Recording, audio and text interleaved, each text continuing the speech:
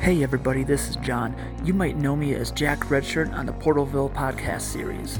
I'd like to tell you about a special offer from our sponsor, Cocalero. When you go to shopcocalero.com and enter the coupon code PORTAL10, PORTAL10, at checkout, you can get 10% off your purchase of Cocalero Classico or Negro. And if that deal wasn't awesome enough, guess what?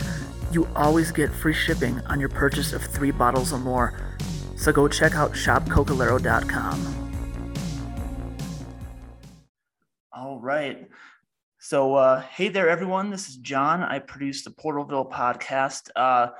Jen can't be with us today. She has a prior engagement, but she is here in spirit. Joining me today is special guest, Rob Jabbaz, director of the upcoming Shudder original, The Sadness. So how's it going, Rob? Good. Is it a Shudder original? I believe so. Okay. I had no idea. Yeah. Cool. Well, yeah, fuck. I'm doing good, man. So what can you tell us about the film, like without any spoilers? Like what can viewers expect and what is the story about? It's like a gore movie, and it's about a virus that turns people into like maniacs, and then it's just following kind of the first. It's, I guess you could think about it as like a real time movie to some degree, because it's just like the first you know uh, little while of this sort of outbreak, and there's gore in it. Oh yeah, and the gore is fabulous, by the way. Thanks. It's like super hyper realistic. I loved it. Yeah, I think that that's actually, like, the term hyper realistic is actually really appropriate, because I think that there are some parts that are like sort of goes beyond realistic, where it becomes sort of like a hyper reality. Like I don't purport to say that the gore and the sadness is like, medically accurate at all times. There are some parts where that it go into sort of into maybe a fantasy area, but in any case, I'm happy that you are enjoying it. Oh yeah, definitely. And I think like if you're a fan of other, like I would say zombie films, or like 28 Days Later or Wreck, like movies like that, like you really need to see this movie. I've never even seen Wreck. Is that good?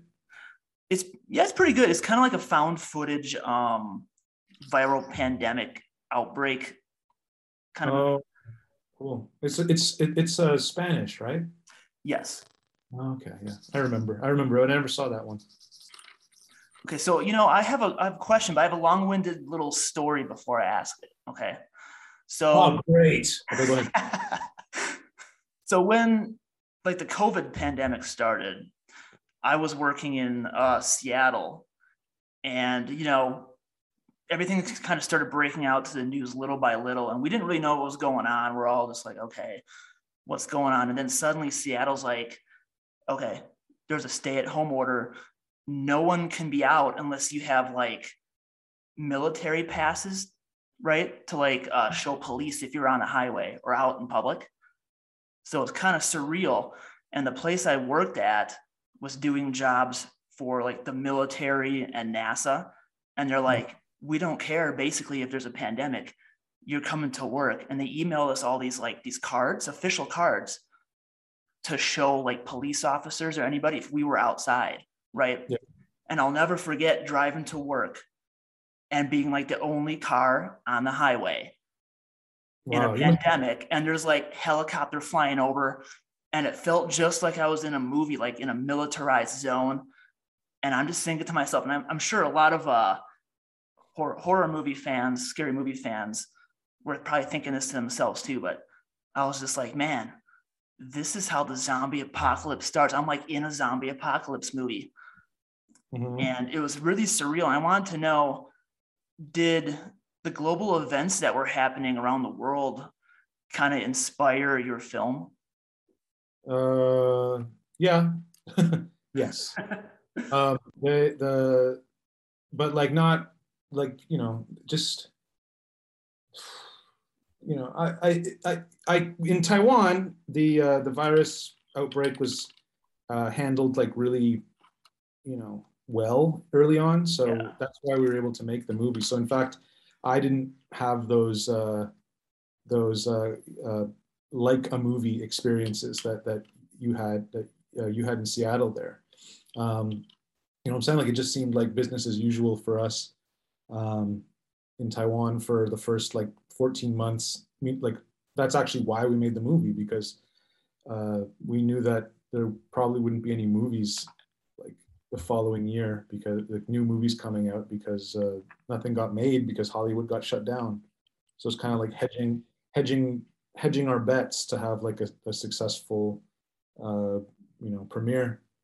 And then yeah, so I mean, but as far as like being inspired by the pandemic, I mean, there's conversations in the film uh, that are conversations that I like. I actually was in Thailand when the pandemic was really starting, coming out of Wuhan and everything, and uh, I had a conversation with a French Canadian guy in the airport, and he was telling me that it's all just a hoax to drive down the stock market and all this stuff. And I was just like, Yeah. oh, cool.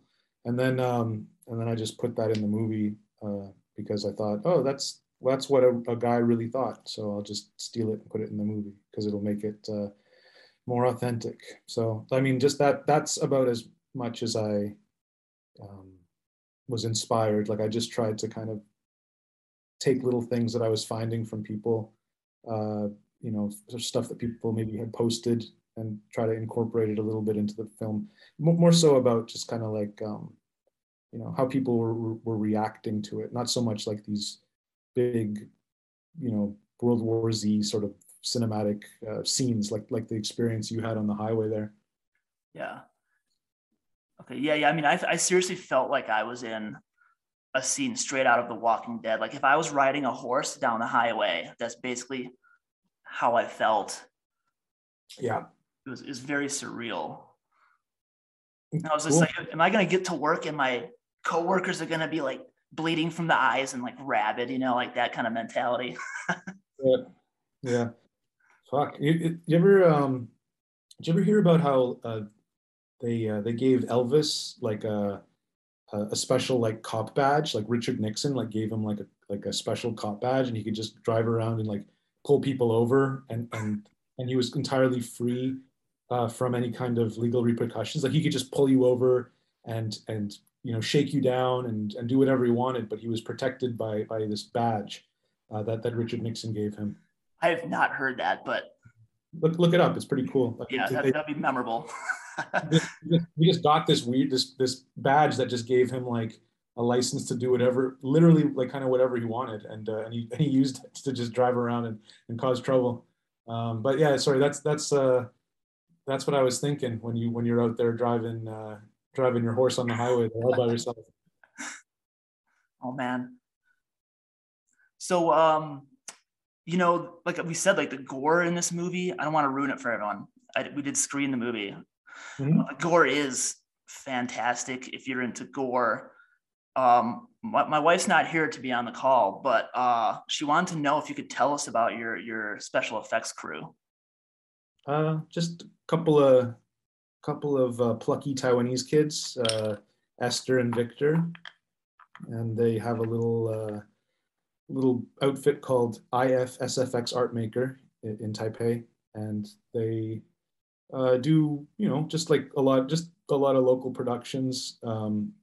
Not usually what's required of them isn't usually like at the level of what we saw in The Sadness. Usually it's just like a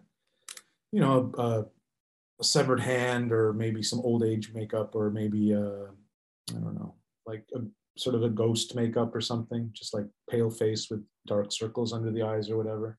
Yeah.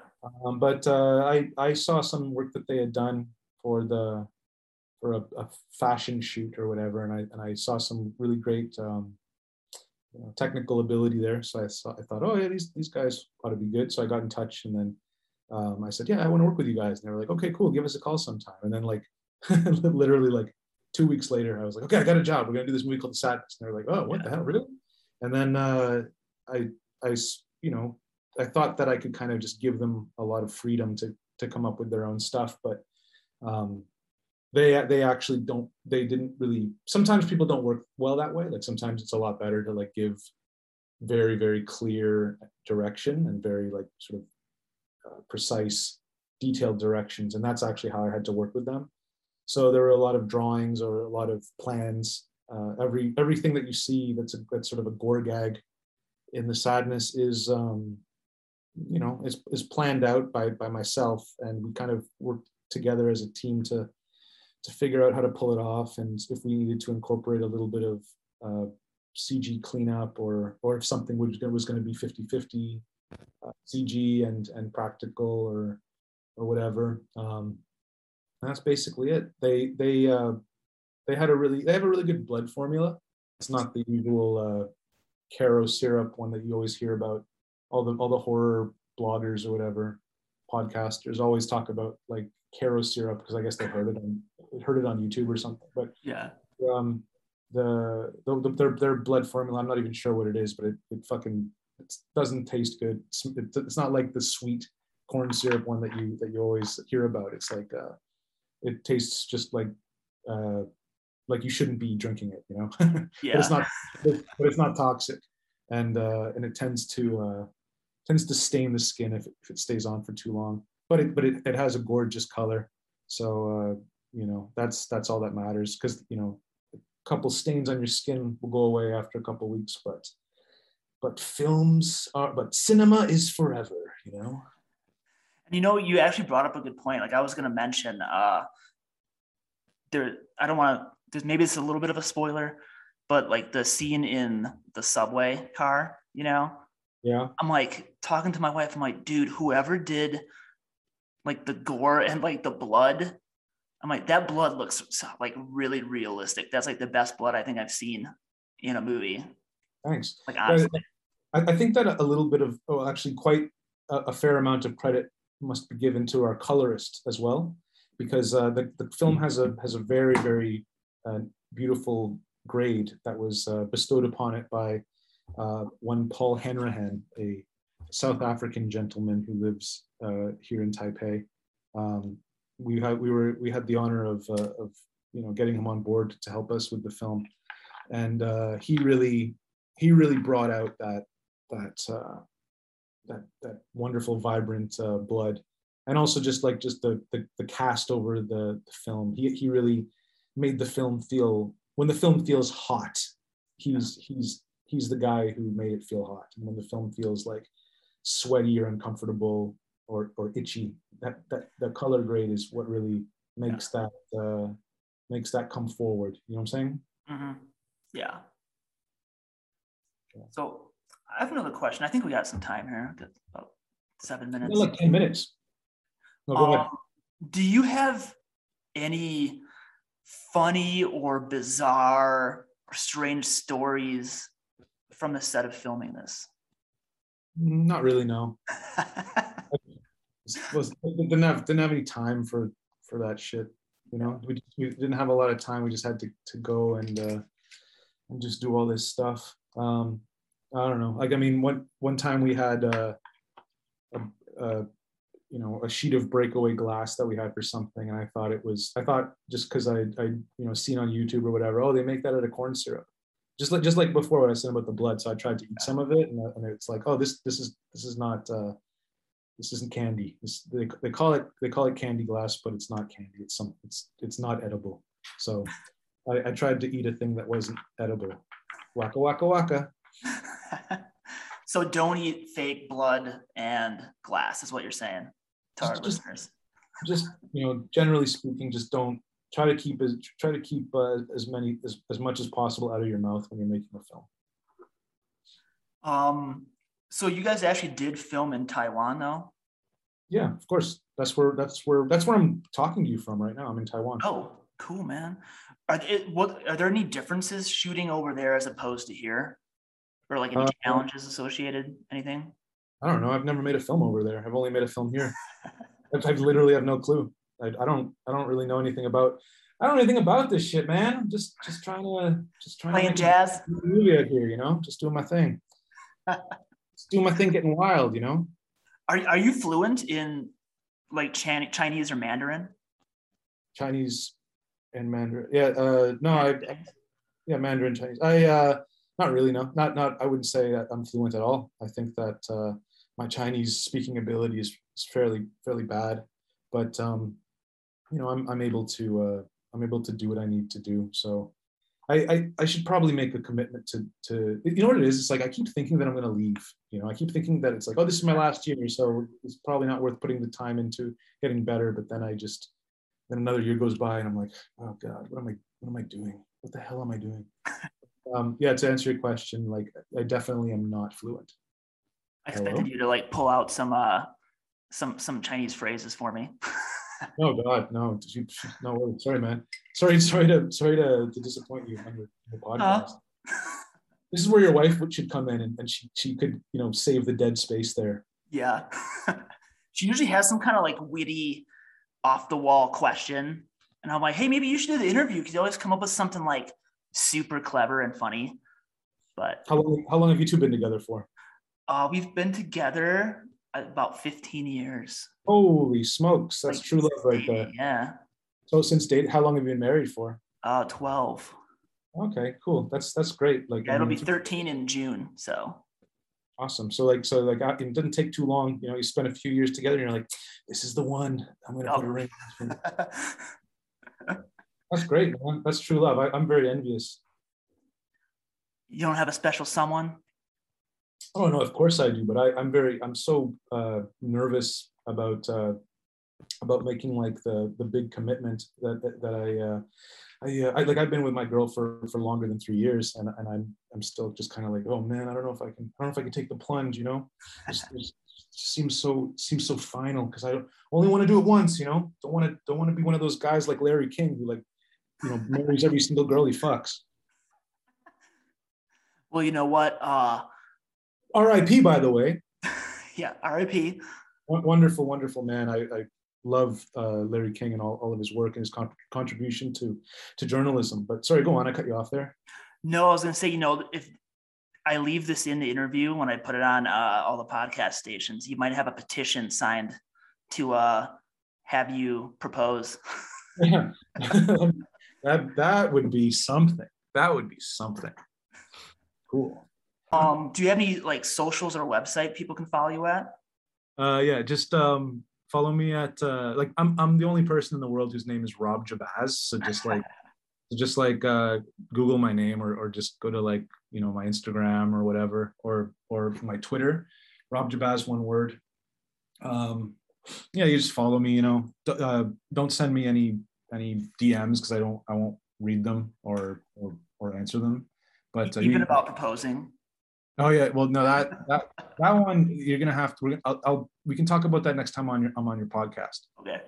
When your wife's there, because I feel like it would be more appropriate if she was there. She might put more pressure on you, though. That I'm willing to deal with that. I'm willing to weather that storm. Yeah. All right. Well, looks like we're almost out of time. Thank you, Rob. Everyone, get your butts on Shudder and watch The Sadness. It premieres Thursday, May 12th. Go see it. It's amazing. Thanks a lot, man. I appreciate the time. Yes, thank you for your time. And yeah, you're welcome on the show anytime you want. Yes, sir. See you later. Bye-bye. Thank you. Bye-bye.